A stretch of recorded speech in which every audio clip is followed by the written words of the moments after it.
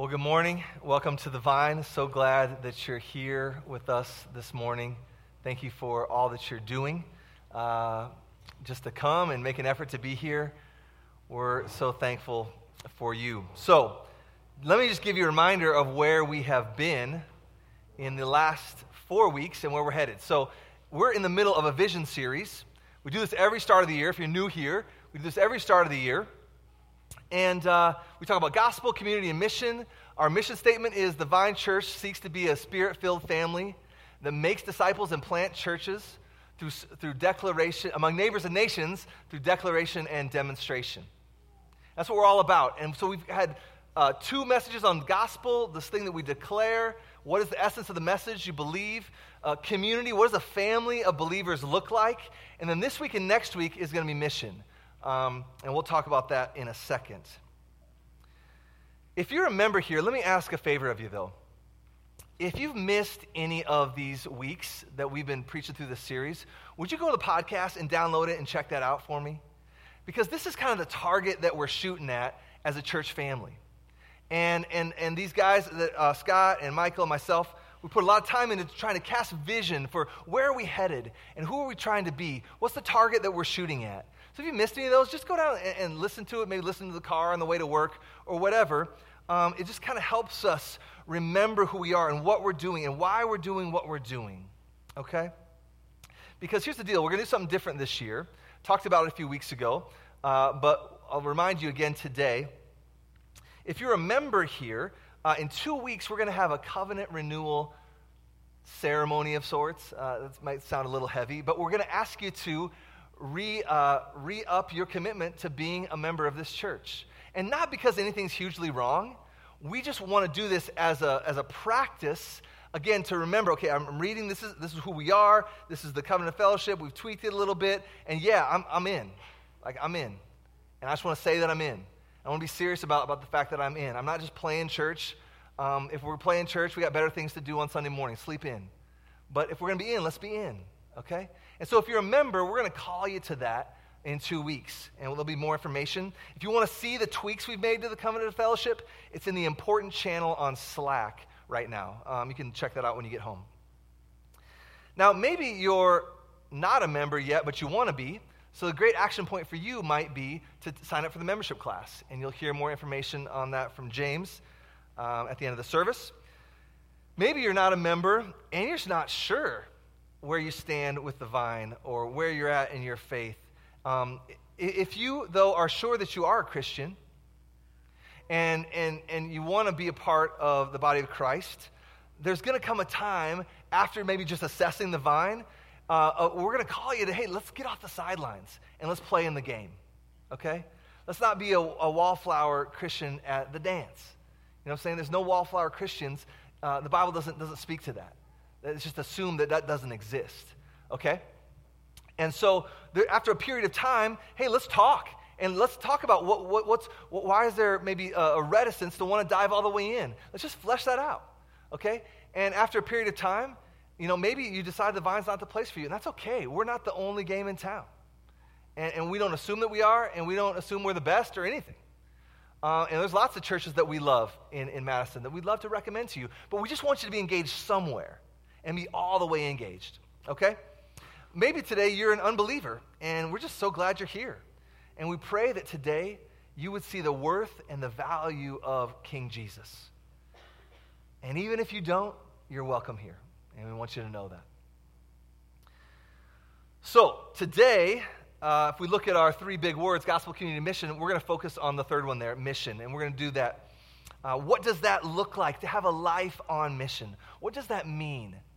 What does that feel like? And today we're going to focus on that individually, and next week we're going to focus on what that means collectively or corporately, okay, as a church. So if you have a Bible, open up to the book of Romans, and Christina's going to come and read our text for us today. Romans chapter 10, starting in verse 13. And if you don't have a Bible, it'll be on the screen. So Romans 10, Matthew, Mark, Luke, John, Acts, Romans 10, starting in verse 13. For everyone who calls on the name of the Lord will be saved. How then will they call on him in whom they have not believed? And how are they to believe in him of whom they have never heard? And how are they to hear without someone preaching? And how are they to preach unless they are sent? As it is written, how beautiful are the feet of those who preach the good news. Thank you, Christina. So if you're here this morning and maybe you're not a Christian, I want to speak to you first, okay? In our culture, it's very common to hear that we shouldn't claim to know the truth, okay? Any claim to know the truth, like in a capital T sense, is arrogant. Or another way that we talk about it is, we hear this a lot, it's wrong to force your morality on someone else. Or we shouldn't hold beliefs to be ultimate, but we need to be open-minded, right? Never too sure or certain of our convictions. And in a sense, I get what that means, and that's good. If to the degree that that means we need to be respectful of people, yes and amen, okay? But upon further reflection, we can find and we can embrace the fact that this line of thinking implodes upon itself very quickly. Because no one ever lives that out consistently, okay? Let me give you an example of what I mean. Really simple. If I were to ask you, is there anyone doing anything wrong in the world right now where if you saw them doing that, you would tell them to stop? Is there anyone in the world right now doing something that if you were to see them doing that and you were able, you would tell them to stop? You with me? People raping and murdering. People embezzling millions of dollars from their employer. People systematically oppressing the weak. If you saw someone doing these things and you had the opportunity, you would tell them to stop, right? You'd feel somewhat of a moral obligation to tell them to stop, right? It'd be cruel to stay silent. But I thought we couldn't be too sure of ourselves. Like we can't force our morality on someone else. I thought we had to be open-minded, tolerant, and willing to listen. But in these cases, we're not open-minded and tolerant or willing to listen, are we? And we shouldn't be. We confidently tell people to stop doing what they're doing. So you see what I'm saying? No one lives this consistently all the time, right? Now, does that mean we should be jerks about our convictions? And blast people over the head, especially if they really have communicated they don't want to hear it? Of course not, but here's the point. Here's the point, very important. We all operate out of a set of values that we take to be ultimate, like it's wrong to kill people. You shouldn't systematically steal money from your employer. See, we all operate out of a set of values that we take to be ultimate, that we take to be capital T truth. We don't even think about it. It just happens. But see, this doesn't make you closed-minded. It just makes you a human being, okay? So all that to say, there's a lot more we can say about that, okay? But all that to say is that brings us to where we are today in our Vision series, because here's the connection. Christians believe as capital T truth, it's not relative, it's not just opinion, this is the capital T truth, that all of known history is centered on this man, Jesus Christ. That's a bold claim. We realize that. And he's the Son of God, the second person of the Trinity, and he came into this world to mainly do one thing: to save us from our sins by laying down his life in our place and rising from the dead so that we can glorify God by enjoying him forever. And Christians believe this is the actual truth. Capital T truth. And as a result, this is where it connects to today, as a result, we believe that it's our joy, delight, and pleasure to share this news with anyone who's willing to see their need to be saved from their sins and come to truly know for the first time that they can have meaning, they can have purpose, they can have joy in life free from all these things that we pursue that leave us yearning for more. More money, more relationships, more success, more sex, whatever. Finally, you can know that you can get off this treadmill of search for meaning and find life, true life. And it's found in knowing that you can have a right standing with the God of the universe. The one who casts the stars into the sky, like Jordan said, sitting by the edge of a beautiful lake, and you see the sunset, and you're like, how really, is this all just random? Am I really just a cosmic accident? Just the product of evolutionary time and chance? Is that really what this all boils down to? No, you can know that your sins can be forgiven through the life, death, and resurrection of Jesus. And he paid the penalty for your sins so you don't have to. He died the death. He loved us so much that he was willing to lay down his life and bear the judgment of God in our place so that we don't have to. And then rising again from the dead, historically, as a fact, to prove it's all true. He can be trusted. He can be valued, treasured above all else, better than sex, cars, and money. And this is the message. This is the message that Christians declare.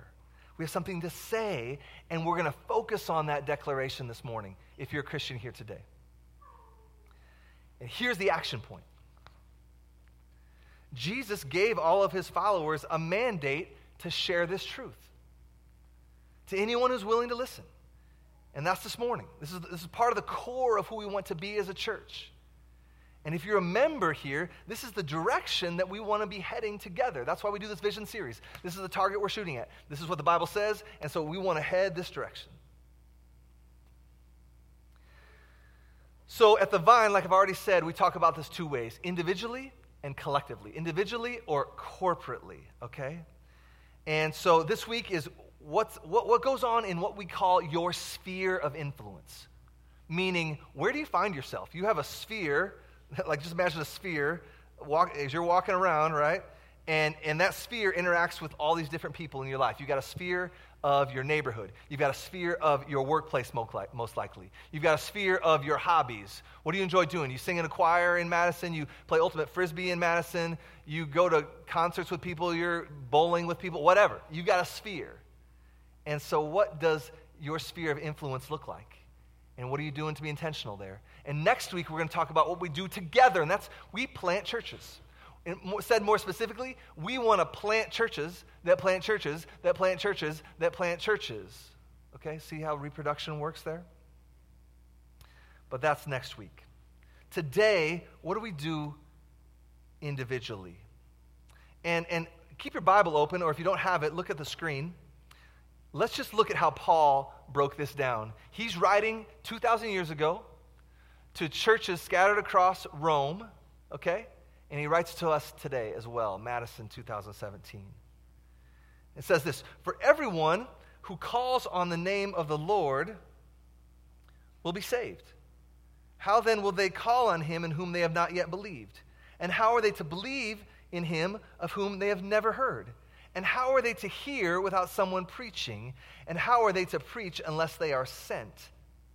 As it is written, how beautiful are the feet of those who preach the good news."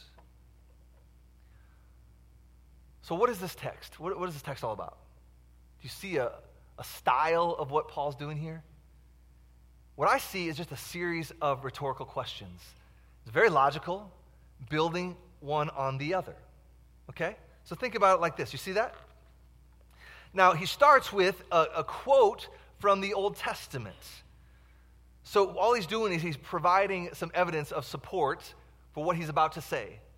And the quote from the Old Testament it comes from the book of Joel, and he's saying, way back in the day, way before 2,000 years ago in Rome, no, way back, okay, my people in Israel, Jewish people in Israel, there was a prophet from God who came and said to them, and he's quoting, "Everyone who calls on the name of the Lord will be saved."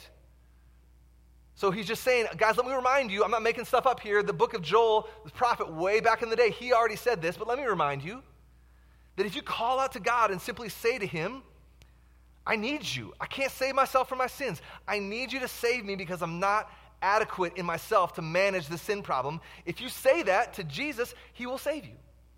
That's the promise of God. So Paul, writing, again, is saying and reminding them of this fact. And then, based on that foundation, he launches into this series of rhetorical questions, and they all start with how. How? And the first one is this. See all those hows there? How then, if that's true, what Joel said back in the day, how then will they call on him in whom they've not believed? So they can't trust and treasure in Jesus unless they actually believe in him. Believe that he's worthy to be trusted and treasured. That's what the Bible calls faith, trusting and treasuring. Okay, so how will they call on him in whom they not believed? Next step, well, how are they to believe in whom they've never heard? So it implies that people have to hear about Jesus. It's not just something they're going to see, it's something they're going to hear. Okay? Christianity is not just something to observe. That's the demonstration part. It's very important, but it's never just demonstration, see how Christians live, and hope that they ask why. No, it's something to say, something to declare. How are they to believe of him they've never heard? See, most people in the history of the world have never had a written Bible. They may not have ever heard of Jesus. That's why Jesus gave this mandate in Matthew 28 to go and tell, declare, speak. They can't believe unless they hear. Okay, he keeps going, boom, boom. And how are they to hear without someone preaching? So someone has to be willing to step up and say something. Now, preaching gets a bad rap in our culture. Like, don't preach at me. That's not what he's talking about here. He's just talking about being winsomely, gently perhaps, lovingly, respectfully, just sharing your convictions. Okay? But someone has to, at some point, talk, have to say something about Jesus, right? It takes intentionality and a willingness to speak no matter the consequences. So how are they to hear without someone preaching? And then verse 15, and how are they to preach unless they're sent? So the operative word here is sent, to be sent. So we don't just camp out in front of our house in a lawn chair hoping that someone will stroll by and, oh, excuse me, I got something to say. That's not how Christianity works. The implication of Christianity is we're not going to stay put. We're going to go out. We're going to go out. We're going to go. We're not going to stay put. We're going to continually desire to see the borders of the kingdom of God expand until it reaches every square inch of this planet. And that's not by the sword, okay? It's the reign of love and of peace that comes through knowing Jesus. This isn't top-down, trying to force people to believe. You can't force people to believe anything anyway. But it's, hey, I got something to say. Can I share it with you? And hopefully you'll see that what I'm saying is consistent in my life of love and sacrifice and servanthood that I live. But the Christian missionary impulse is always one of being sent out, not staying put. And then he just sums up with another quotation from the Old Testament. See there in verse 15? As it is written, how beautiful are the feet of those who preach the good news. He's just saying this is a really good thing. When people hear good news and you bring it, that's a really, really good thing. Nothing to be ashamed of, nothing to fear, nothing to hide. You don't have to be a slave and bow down and worship at the idol of acceptance in our culture. That'll just leave you just yearning for more. You'll never arrive. So just chuck that. So do you see the emphasis of the text, though? I just want you to see one thing. What's Paul trying to get at here? He's just saying, don't stay put. Go out and have something to say. You got to have something to say. You got to have something to say. There's nothing to fear. There's no reason to be shy. You don't have to be scared. We're going to do it in our own style, in our own way, with our own gifts, in our own sphere of influence, but we got to have something to say. This is the best news in the world, and the world is literally spiritually dying to hear it. Now, if you're a Christian here today, all of us are probably in different places when it comes to how this actually looks in our lives, right? Some of you in this room are tracking quite well with this, and you're doing a great job. Keep it up. But others in this room, like me, feel as though you're struggling a little bit. And you know that you should be sharing, but you don't as consistently as you want to. For a variety of reasons. And honestly, that's where I am this morning. And so I want the rest of this message to be about me and you, okay? I find myself right there. I'm not a super Christian. I struggle with this just like you do. I feel these things all the time. So as I've been reflecting on this, here's what I've come up with. It's not something hard to figure out, but just to simply have a plan. To have a plan. What's the catchphrase in our culture? Failure to plan is planning to fail, right? So we got to have a plan. And it doesn't mean success, however you define that, but it probably will mean faithfulness. And biblically speaking, faithfulness is success, okay? Faithfulness is success. So God's just calling us to be faithful. He takes care of the results. You can't change anybody's heart, okay? So here's how I think about this. This isn't the only way. It might not be the best way, but it's simple, it's memorable, and I encourage you to consider it this morning. 3 steps to faithfully living on mission. 3 steps to faithfully sharing your faith. Pray, be present, and present yourself as a Christian. Pray, be present, and present yourself as a Christian. All right? So let's talk about first the importance of prayer. Let me give you a very simple illustration. Let's say I start the day with my wife, hoping that she's going to want to go on a date with me tonight. And believe it or not, that might not be too far-fetched. It's once in a while she wants to go out with me. It's a good thing. But on this day, I'm just hoping that she's going to want to go out tonight. We're going to go out to dinner. And the day rolls on, and she doesn't say anything. And we get to dinner, and I'm starting to get kind of grumpy about it. Like, I thought we were going to go out tonight. Like, what's the deal? And so I'm just really hoping that, man, I want to go out on a date with my wife tonight. So it doesn't happen. We climb into bed, and she can just tell that I'm upset. And she asks, what is wrong? Like, why are you so upset with me? And I say, well, I was just hoping that we could have gone out tonight, and you didn't say anything. What's her response to me going to be? You didn't ask. You didn't say anything.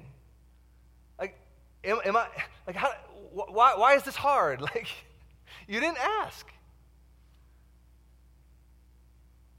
The Bible says you have not because you ask not.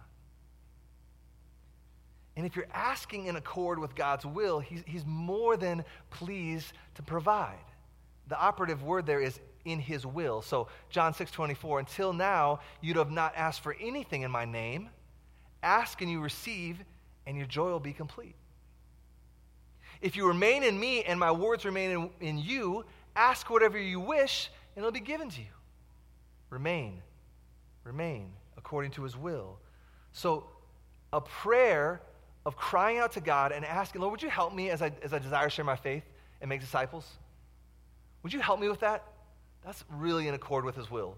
You can read Matthew 28:18-20. It's really in accord with his will. He loves to answer those prayers. So let me ask you, is praying about this, if you're struggling with this like I do, is praying like this, about this a priority? Is asking God to provide in this way a priority? Do you go to the Lord and plead for people in your neighborhood, your workplace, your friends that you see due to your hobbies, your biological family, your kids, if you have kids, etc.? If you're not doing this yet in any sort of consistent way, I just want you to stop worrying about anything else I'm going to say in this message, the other 2 P's that are coming, and just make a plan for this. Just make a plan for this. Make a list. Put it in your Bible. Tape it on your mirror, right? Put it on your screensaver on your phone or your computer or whatever. See, when we become a people who pray consistently, the Lord moves.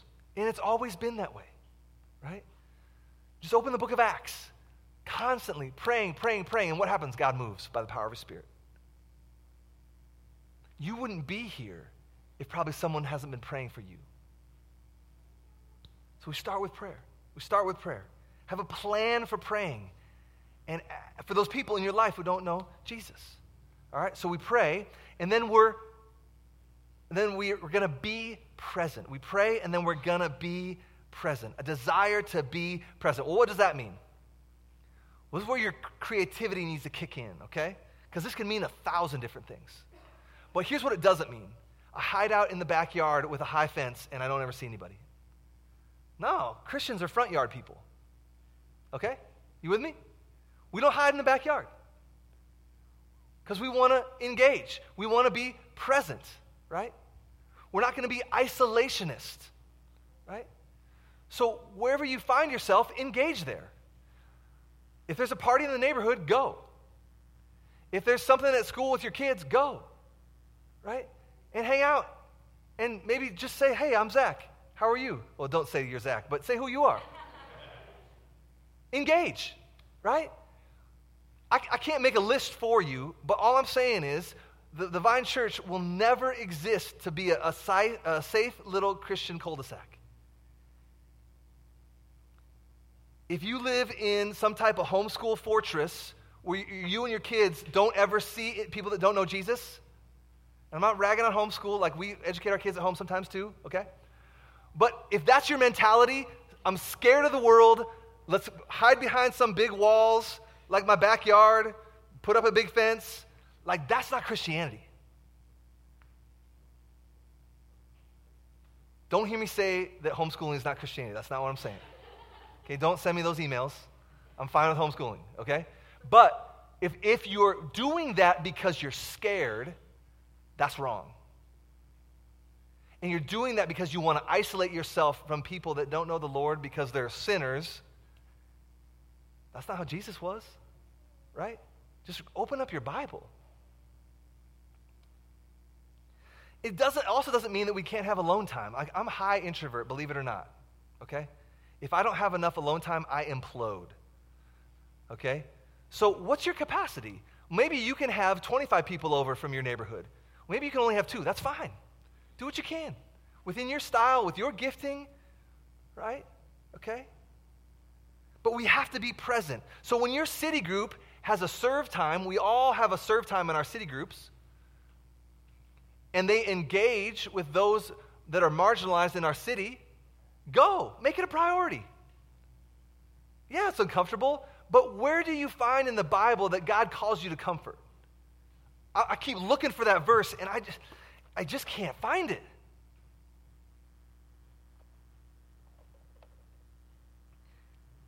The upside down ethic of the kingdom is this. If you want to gain your life, you lose it.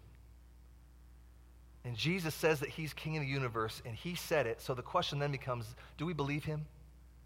That my greatest joy in life really is going to come through actually losing my life. That might look uncomfortable.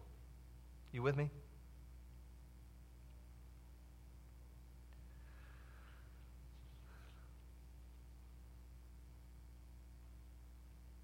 Let me say one other thing about being present. Some of you will hear this and be very task-oriented like I am, and your temptation will be to make people into projects. Like, well, Zach said I need to go do this, and so I want to do it, and I want to prove myself, and I want some notches on my evangelistic belt, right? Man, that's how we harm people when we do that. And we harm the Lord, give him a bad reputation. So what the Lord calls us to is simply to love people. Not just love people, but we start there. Love people, why? In the way that he's loved us. So the more you reflect on how God has been loving towards you, if you're a Christian, by saving you, God demonstrates his love for us in this, that while we were yet sinners, Christ died for us. If you know that and that's true of you and God has pursued you in that way, how could you not be loving of others? So love for others doesn't make them into projects. Okay? People smell that coming a mile away. And that just harms people. But if you love people, you're going to tell them the truth. And you're going to do it in a way that's respectful and winsome and gentle. You don't beat people over the head with our convictions. But we desire to love people well. One of the best ways to be present, we're prayerful, and then we're going to be present, is just to show hospitality. Your kitchen table might be the most powerful force for sharing your faith, for being on mission that you have. A lot of people aren't ever going to show up to the Vine, but they'll show up to your house. Do you love them? Well, have them in. Just get to know people. And just simply be interested in them. Love for people should go beyond the weather and the Packers in our conversations, right? So God has pursued you in love, so we pursue others. And so what's that going to look like? Maybe it's just as simple as being interested in someone else. I mean, we live in a world where we pull this glowing screen out of our pocket and we stare at it all day. For you to set that down and just look someone in the eye and be like, hey, how are you? Oh, where are you from?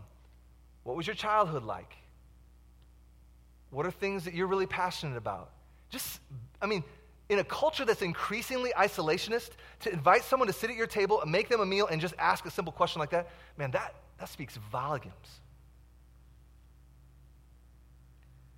And they're going to share about their life, and you can share about your life. And Jesus is part of your life if you're a Christian, so that's probably going to come out, right?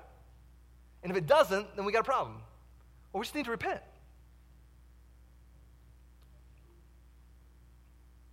Our neighborhood, when we moved in 5 years ago, we immediately kind of recognized it's a very quiet neighborhood. People don't really engage with one another. When we lived in Albuquerque, it was 10 times worse. We lived in like classic suburbia and in a cul-de-sac, and people would drive their cars in, open up the garage door, shut the garage door, and literally I had 3 or 4 neighbors just 4 houses down. We lived in this house for 4 years in Albuquerque. I never saw them once. I never physically saw them once. I mean, that was just our culture. When we moved into our house, we just, what can we do about this? Like, we're not super Christians, so I don't know what to do. Well, it's Christmas. People have open houses at Christmas. Let's just send the kids out because they're cute and people won't slam the door in their face. We won't go. But we'll send the kids out. Kids, make a flyer and just invite people over. No pressure. Just, hey, we're going to have food. We're going to hang out, have some drink. And people came over. And they loved it. And so oftentimes just a little step of intentionality. And then all of a sudden, people are talking to each other more. And we're having people in. Simple. There's nothing like super spiritual about that. But it's oftentimes those little things, and the Holy Spirit just fans it into flame. So we pray, and we're present. And then finally, we present like a Christian. We present like a Christian. Well, what does that mean? Well, I wanted to say what I really mean. What I really mean is to talk like a Christian, but that's not PPP, right? So good preacher alliteration, I have to say present like a Christian. So remember that. But what I mean is talk like a Christian. Present yourself like a Christian. Well, what does that mean? Well, it doesn't mean, are you ready for my presentation? Like I have my spiel, my Christian Jesus spiel, and then I'm going to drop it on you. Hopefully you're ready for it. And I don't know if I'm ready for it, and I don't know if you're ready for it, but here we go, boom. That's a lot of pressure. If you read the Bible, you'll see that Jesus never did it that way. He got to know people. He loved people. He learned about their idolatries. He tried to show them that their idolatries would never satisfy, that he would satisfy. You can go home and read John chapter 3. You can go home and read John chapter 4. You can read about the rich young ruler. I mean, it's everywhere. He didn't have a spiel. But he knew people, he loved people, and then he told them the truth about himself. So here's what I mean about present yourself like a Christian. Talk like a Christian. James prayed about it, this horrific shooting in Las Vegas. How does the Christian worldview connect? How does the Christian worldview connect with just what people say is senseless and random, and we can't make sense of it? In some sense, it is. How do we talk about that? Well, I might say something like this. Hey, if I'm talking to my neighbor or whatever, can I be honest with you about something that means a lot to me? If we're talking about that issue. Ask for permission, that's good. I might say something like this. In times like these, I so greatly value the truth of what God has revealed in the Bible. Because this seems so senseless. This guy murders 58 people, alters their families forever, and wounds all these other people, probably giving them post-traumatic stress disorder for the next 10 years or so. I mean, this is horrific. How do we make sense of this? Well, as a Christian, the Bible tells me that God says, vengeance is mine, saith the Lord. Right now, this guy has got no justice. He shot himself in the head, and that's it. Really? Is that it? He gets to do this, harm all these people, and then he gets to kill himself? No justice. Really? Is that how this goes down? I mean, I can't sleep at night with that, with a Hitler, with a Stalin. Name your atrocity. How do we sleep at night? Some people in this life get screwed and some people don't. Is that really what happens in our world? No, that's not what happens in our world, because the Bible says, vengeance is mine, saith the Lord. And justice will be served. This does not go unpunished. So I can sleep at night. I don't have to take care of it. I don't have to be anxious about it. The Lord says, I got it. I will deal with this guy.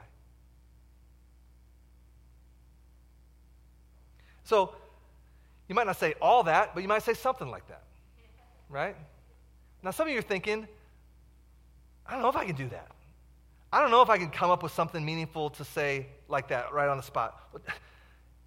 I prepped this, okay? So I don't do this perfectly either, right? And I struggle, I get paralyzed. I don't know what to say. How does the Christian worldview intersect with all these things swirling around in our world? So what does that imply? It implies we might need to work at it a little bit. We might need to work at it a little bit, okay? Here, let me give you some rapid fire ideas, some things just to kind of soak in. Like, it's not going to get better overnight, and that's okay. We can be patient with ourselves. But over time, with a little constant effort, these things will get easier and easier to present yourself as a Christian. So, first one, just keep showing up on Sunday and City Group, okay? This week in your City Group, we're going to practice this. So show up. Give your best effort. Put some thought into it. It's really good. We're trying to establish a DNA as a church family where we're going to train one another to seek to engage and know how to engage and know how to speak. And the more that I ingest the things of the Lord, the easier it might be it might be to regurgitate these things. You might want to write this down. Maybe you need to order a book called Basic Christianity by John Stott and read it twice this year. You can read it in an afternoon. It's short, and it's just the basics of what is the Christian worldview. Can I articulate that in my own words? Get a book called Making Sense of God by Tim Keller. Making Sense of God by Tim Keller. He will train you how to articulate in a winsome and gentle way your Christian convictions. And why it makes sense. Why it's not just why we don't have some faith where you just check your brain at the door. Like, that's not Christianity. But here's the question, what are we soaking our minds in? Because you can't think this way unless you're consistently in a context that helps you think this way. Does that make sense? Right? Let me give you a real practical example. If you get Sunday morning, City Group, maybe a little Bible reading during the week, and that's 4 hours a week of soaking in, of training your mind to think about the truth.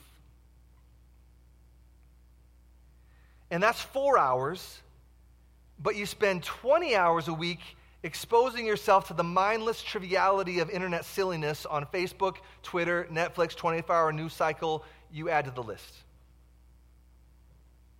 Which way of thinking is going to win out? Because there's a worldview in both of these. Facebook has a worldview that you're ingesting. The shows you watch on Netflix have a worldview that you're ingesting. And if I got 20 hours over here and 4 hours over here, which one is training me better? Right? This isn't a guilt trip. I'm just asking you to ask the question. Maybe take Porterbrook next year. Just go deeper into our DNA of gospel community mission. Just practice rehearsing in your head scenarios. We got hurricanes going crazy in our world. What does the Christian worldview have to say about natural disasters? I don't know. Well, maybe I need to think about it. Maybe I need to dive in Do a little research. Ask my city group leader. Help me with this. Well, what does the Christian worldview say about the economic disparity in Madison? What does the Christian worldview say about police brutality? What does the Christian worldview say about politics? What does Christian worldview say about high property taxes? Whatever. How does your Christian convictions connect with these issues in a meaningful way? That's all I mean by presenting yourself as a Christian. We can talk about whatever, and since I'm a Christian, I can shed light on that. You can shed light on why you believe what you believe, and I'll shed light on why I believe what I believe, and see what happens. It doesn't have to be barking at each other like the 24-hour news cycle. That's never going to work. You got to detox your brain from that garbage. That's not what we're talking about. Okay, we're talking about loving people enough to tell them the truth in a way that's winsome and respectful. The gospel offends enough. We don't have to be offensive in how we bring it.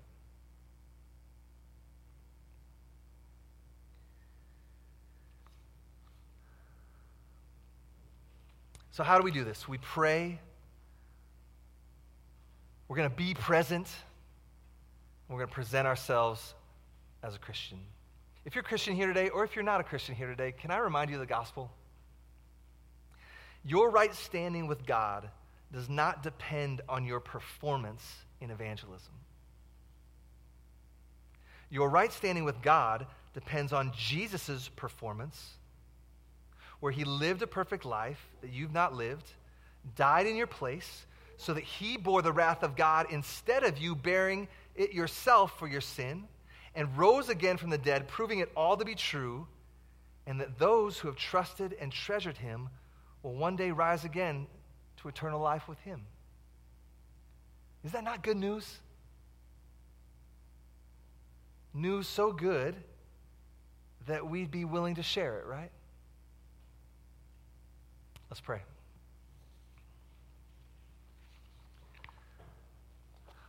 Father, would you help us? Apart from you, we can do nothing, so we simply ask for your help this morning. In Jesus' name, amen.